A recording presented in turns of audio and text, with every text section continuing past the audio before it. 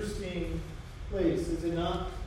You never know what is going to happen. And sometimes life throws us curveballs. Or something happens that you just go, where did that come from? And in my work in different areas of life in our community and so forth, sometimes it is those things that just all of a sudden you get hit with and you're like, where did that really come from that knocks you off kilter? The hardest, the deepest, and maybe off course the furthest. And sometimes we need to realize that sometimes we need to almost expect the unexpected. In my work with people, and some of you, that I've worked with, we talk about how something is probably going to happen soon, maybe. We know with grief we can expect the unexpected around holidays, Thanksgiving and Christmas and the like, where just things aren't quite right. Sometimes in my work with addiction, helping people to overcome that and find freedom, I have noticed an observation that typically about day 25, again at about 50 to 60, and then we're going 90 to 100 days of sobriety from something out of left field happens. It's nothing that they could have tracked prior to. And I tell them I wish I knew what that was. I wish I could figure that out. I can't. It's above my pay grade in many ways. But I've learned enough over the years that sometimes if you can expect or be aware that something may be coming out of left field, when it happens, you're able to stand your ground. You're able to go, okay, I was kind of ready for this without being ready for this. And the big life events. When our teenagers graduate high school and go to college, we know there can be a time of just anxiety for them, or it may be a time of rejoicing because I'm done. Right? You weren't paying attention, were you? I'm sorry. I was trying not to say your name this morning. I messed up. Forgive me for I have said. It can be a time of either anxiety for mom and dad because if they're going away, they no longer can tell them what to do, how to do it, and keep track of the facts that they're not doing it, or they are doing it. Or it can be a time of rejoicing. Yes. One more has taken off. And sometimes we need to see that. As we come to our passage this morning, we read what Paul says to the church of Ephesus and maybe the surrounding churches. He reminds us that we had a battle. So do not be surprised that there are struggles in this world. And sometimes, as you are growing in your faith, it is then that you kind of get walloped in some way. And you want to know, have I messed up? Where is my faith anymore? I used to be okay. And I want to encourage you that to some extent you can expect that. And sometimes you fight new battles because of the health and the healing that you have received prior to. But sometimes you just need to expect. Why is that? Because we have an enemy, the thief, Jesus says, comes only to steal and kill and destroy. And just because you come to know Jesus doesn't mean all of a sudden you're no longer a target. You're no longer in the battle. Coming to Jesus is not that quick fix. It's not the thing that if you just come to Jesus, life will just be better.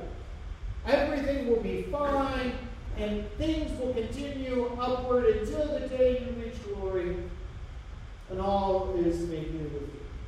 Wouldn't that be nice? Though I've been in Christ for a while, that has not been the case. Some of you, because, whether you know it or not, we have a heavy contingency of 80-plus-year-olds in this church. It's wonderful. I'm not going to name any names that are as old as Ron Clutter, but there are some of you that are as old as Ron Clutter. I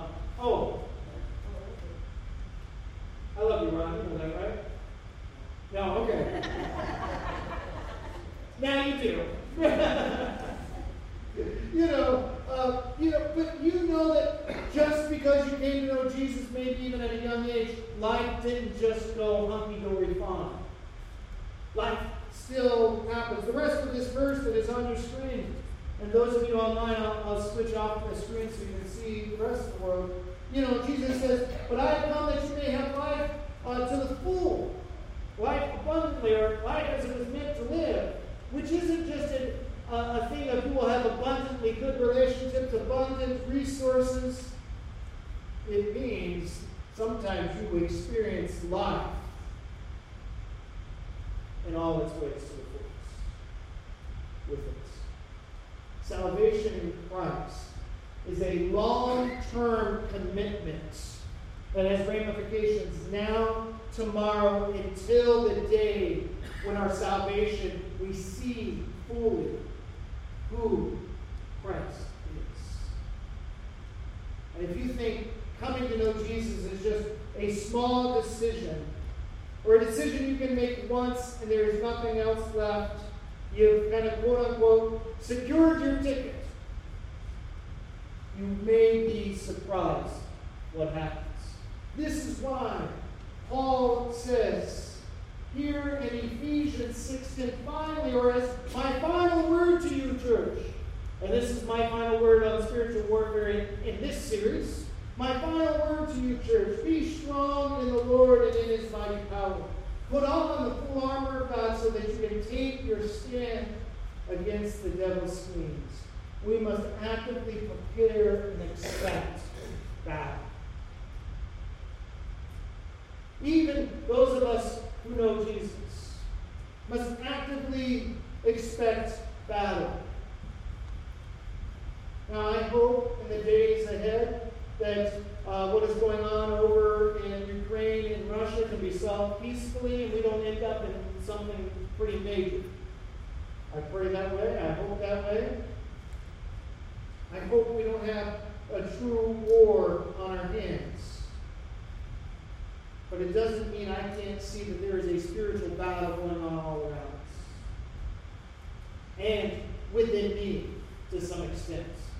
The battle isn't always out there. It is the struggle of my will versus God's will. The struggle, Paul would say in other verses, of the flesh versus the Spirit of God. And he wants this church, as he finishes up everything he has said in the book, which I preached on back in 2020, which I realize most of you have forgotten what I preached on in 2020, and that's okay. I forgot, to some extent, what I preached on in 2020. I got the notes. I could do it again. But we got to be ready for this battle that is also within us. This armor of God that we're going to come up to isn't just what we need to do to fight off what is there. It is a realization of who we are, and we must stand firm in Christ. If you are in Christ, you are a new creation, Paul says. If you read through, and as we learned in that, if you are in Christ, you have been given spiritual blessings in the heavenly, beyond compare. In Christ, you have the power of God there. In Christ, you have been gifted to do something. In Christ, you can stand against the devil's schemes. The way that he wants to steal your joy, steal your generosity, steal your humbleness, destroy your belief in better days to come. And maybe even to destroy and take away your faithfulness. You can, in Christ, say, no way, enemy. you don't get the last say. Stand firm. Everything in this chapter of 6 relies on the fact that we are to stand firm and stand in Christ. And in Christ alone. There's the first part of the battle. I've got to realize it's not standing firm in me. Not standing firm in my church.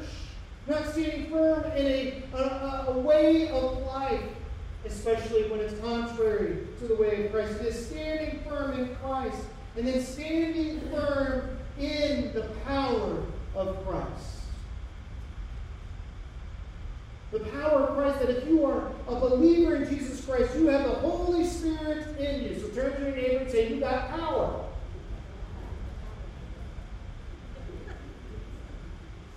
Why did she laugh at you, Noah, when you told her she had power?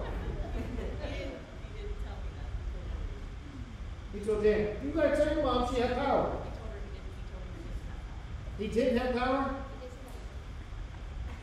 See, here's the beauty. I love what Noah's giving me here, and he doesn't even know he's giving me. You don't have to have a brain if you're in Christ to have power. You have the Spirit of God in you. Sometimes we got to check our brain out, so we rely on the Spirit of God. Now, I'm not saying don't think, because the Spirit of God will use our brains and our abilities to think through things in order to help, but sometimes we think way too much.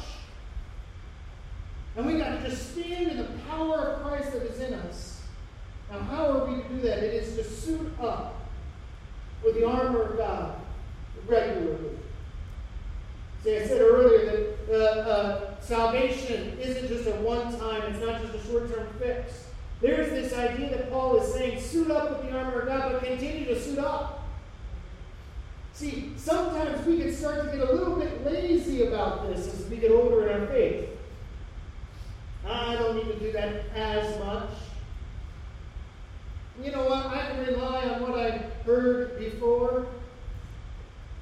And we forget that our task is not just something we put on once and then hope it's enough. We must continually come back to these things.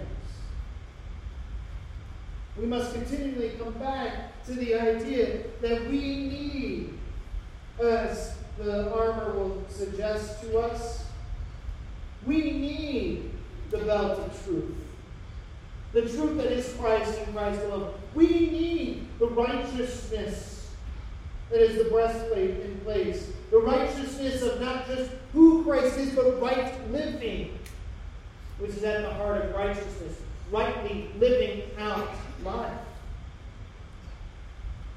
We need to have our feet ready to pronounce the gospel, which is a gospel of peace, not a gospel of conflict and criticism and shame, though sometimes it produces that. We need to take up again and again the shield of faith, where we are reminded of the faith that is in Christ Jesus, but also the fact that in Christ Jesus, He will allow, if we pray, He will give us the strength to continue to be faithful until the end. As the book of Revelation says, as I'm always reminded this time of year, faithful unto death. Because then we will be reminded of our great salvation and the need of salvation, not just as a decision I made one time, though it must have a beginning, but my decision today to continue on in the path of righteousness and faithfulness and of salvation. No wonder He will say, we need the sword of the Spirit, or the Word of God, to remind us of those things each and every day. So we have this suit, and I want us to remember it is a gift from God. You don't craft it. You may start to mend it. You may form it a little bit to who you are. But you don't craft this. These are gifts from Christ Himself. And for those of you who will do the devotions, and those of you online have yet to get those on our website, but they will be there, Lord willing. And I remember later. Many of these attributes of the armor of God is picked up on as the armor of who the Messiah was going to be from Isaiah. And so there are things in your devotions of Isaiah 11, Isaiah, I believe, 59, 52's in there. 59 may not be in there. Maybe it is. 49 is in there. I could have put 59. I didn't. But this idea of this is who the Messiah was going to be, which is really interesting. Maybe Paul had a whole lot more in mind with this. But I believe there is, to some extent, we need to see maybe a twofold thing. When it says, take up and stand firm with the belt of truth around your waist, we need to realize if we are in Christ, Jesus is the truth that can be around our waist. Then we need to be reminded of the truth of who you are in Christ. Not just truth objectively of what is right and what is wrong, though that is part of it. Tucked within this book, Ephesians 6 is not just about the battle out there, but the truth of who you are. Is that not one of the worst things our enemy does, is convince us as a believer in Jesus that we are something other than who Jesus says we are. And then we act it out. But what Paul is saying here, remind yourself with who Jesus is, the truth of Jesus. The reality is, friends, we must work this out. These gifts can be given, but if you don't ever work them out, if you don't ever put the armor on, you cannot stand firm. Period. You will get yourself in trouble. And if you don't get yourself in trouble, you will find yourself in a battlefront that you are ill-equipped and prepared for. But see, if we are truly, as what Paul says, we do not need to worry about that. Here's what Paul said in Philippians 2. Therefore, my dear friends, as you have always obeyed, not only in my presence, but now much more in my absence, continue to work out your salvation with fear and trembling. This isn't a fear and trembling of inaction. This is a fear of trembling of the fact that because of who Christ is, we don't just get to sit down in a pew and think we're all okay, and just because Christ is going to make all things right in the world, I can sit and do nothing.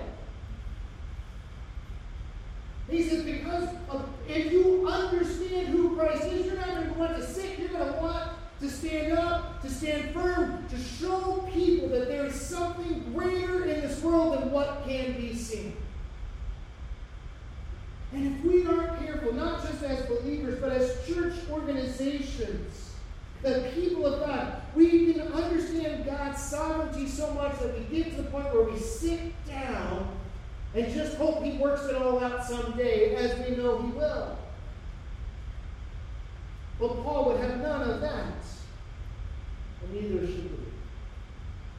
Because if you have the power of Christ in you, it is not a power to sit down and just do things the way it's always been done. It's about doing something and going, okay, oh Lord. That's why do you think He says time and time again, pray with all kinds of prayers. Keep on praying, persevere in prayer. The more we pray, the less we will just sit. The more we will be active. Jesus went to pray to be refreshed, but then He went out as well.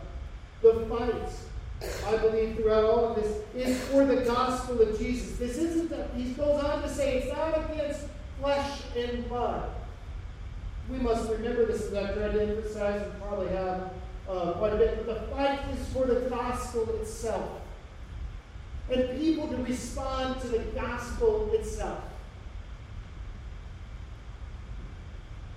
That's why we must pray, and that's why it's never gone off our list, and Lord willing, while I'm here, it will never go off our list that we are praying for the unsaved friends, family, neighbors, enemies, and anyone else you want to put there.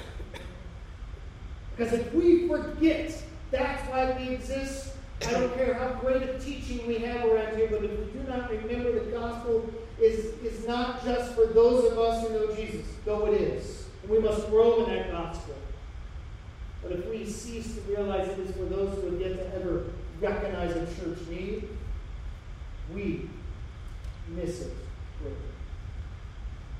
We might as well lock the door up because we've missed it. The fight is for the gospel. That's why Paul would say in other ways, I believe it is Romans, we no longer see each other from a worldly point of view. It's Corinthians. I think ambassadors of Christ. But we see them through the eyes of Jesus. If you don't know Jesus, my first battle and struggle is to see you as Jesus would see you. He said, I come to seek and save the lost. I got to see them with the eyes of Jesus when he said, I wish I was a mother hen that I could wrap you around, but you have been unwilling. I have to have eyes to see that in this battle of the gospel, it's not just the flesh and blood that's in front of me. It's for the spiritual souls of individuals and nations. And then I will see why I need the Word of God. I need the Word of God. In this, Reformation Sunday, I realize we're Baptist, and so as someone pointed out, not many people are wearing red today. I said, that's okay, we're Baptists, we're not Lutherans. You go to the Lutheran church, and all of them are probably in red. Okay? Because of Reformation Sunday. That's what they choose to pick. I'm sure there's a tradition with that. I don't know that tradition, I'm Baptist. But we realize that one of the great things of Luther, Zwingli, Calvin, and others of the Reformation said, the Scripture alone is our God. Now, what they didn't mean was that you just read Scripture and you never got in community with one another. You never had teachers who had greater knowledge. You didn't look for the church to help. But what they were saying is, push come to shove, you've got to stand on and stand under the Word of God as the authoritative Word of life. And I think in this battle we have forgotten some of that. Not because we don't know Scripture. I look around here. We know Scripture around here. We have a history of faithful men preaching from this area of the church, of the Scriptures, and rightfully interpreting Scriptures. But when we read Scriptures, we realize there's more to do than just gain knowledge. There's more to it than just that. Our lives ought to look differently. This breastplate of righteousness that we are to put on is not just the righteousness in Christ that we have, but it's also the fact that we, as the people of God, ought to live righteously in the eyes of God. Leviticus. Do you ever used to know Leviticus? Yeah. What chapter? 26. Getting close. Almost there. Why is Leviticus there? I mean, there are some crazy laws in Leviticus. And I'm not saying we need to keep those things today. I think they have a time and place. But one of the things that time and time again as I read Leviticus, and I'm one of the reasons, add it on your list, Jordan, add this to the list of why I'm strange, okay? Got it? I know you have a list of why I'm strange. Do what? My three brains is one of those. That's a different story. She can tell you it. But one of the things that makes me strange is I enjoy the book of Leviticus. When I read through the Bible straight through, I never get tired in Leviticus. It's typically Numbers that gets me. But Leviticus, I'm like, yeah. Why? Because time and time again, I'm reminded that God says, why? I am the Lord your God who chose you and brought you out of Egypt. In the book of Genesis, he said to Abraham, he said, you will be a light to the Gentiles. The nation of Israel would say, God, I'm going to synthesize all of Leviticus. Sorry, Jeff, but in about 5 seconds, I will synthesize all of Leviticus. It's taking me months to get to it. God says, you're my people, and I want you to show the rest of the world what it looks like to live in right relationship with God. Which means you live differently. And if I'm your God, I'm just going to be more than 5 seconds. 2 minutes. And if I'm your guide, I get to tell you how to live. If you are a believer in Jesus Christ, if you profess that Jesus is your Messiah, then your life must be different. There are things that are off limits, not because they are evil or bad necessarily, but because they are not fit for the people of God. Period. We need to regain that. And we move on. We must have persevering prayer, for it is essential. This isn't just, Paul isn't talking about prayer that just you pray once and you hope it gets done. This is a continual praying, whether it's on your knees, on your face, on your back, standing up, sitting down, it doesn't matter. But persevering in prayer will be essential. We know this is a church. We must continue on in our faithfulness to persevere in prayer every single day. Because if we don't start to pray, we will forget to put the on. And before we know it, something has knocked us off. That's why we pray, and we pray for one another. One of the things I love to hear from you all are good to me and my family in many ways. But I love hearing when you say, Pastor, I'm praying for you today. And most of you know my response is, I need all the prayers I can get. In many ways. As I received that phone call this Wednesday about what was going on in our community, for that group that was here Wednesday to say, I will be praying for you today and the next day. That's the only reason I could get up at 6:15 in the morning and be ready out the door by 6:45. All right? And sit there with students and staff, to be present with them just to say you're not doing this alone. And the text messages that came the next day at about 6:52, when Shannon said, I'm praying for you today. No wonder Paul says, pray for me that I may boldly, fiercely proclaim the gospel for which I am a pastor. I might declare it fiercely. We pray because the gospel is at stake. Not my way of life, not this church, but we pray. And then we keep standing our ground. We keep watching. We cannot become content and lazy, for there's too much at stake. Jesus said over and over again in the Gospels, keep watching. Be vigilant in your watching. Be prepared. It's not just be prepared for his coming again, but be prepared for every opportunity to proclaim the gospel. And it's not whether you are a pastor or not. Every one of us is called to proclaim the gospel of Jesus. Some of us are called to be pastors and teachers. So, church, in this battle that we are in, may we be reminded, we are in this battle. But when we stand firm in the power of Christ, the power of Christ that created the world, we can do, as I've said many times over my years in ministry, we can storm the gates of hell for this work out. They will not overcome. Problem is, many times in my life and in your life, we try to do that in our own power. So I ask, I appeal to you, submit to the Lord Jesus Christ. I don't care if it's the first time you finally say, I don't have all the answers, but I'm going to trust this God who loves me enough to give me faithfulness, to give me truth, to give me righteousness, to give me peace with him and with others, to give me this faith and this salvation and this spirit that I so desperately need. I will submit the first time, or maybe the 1,000,001 time.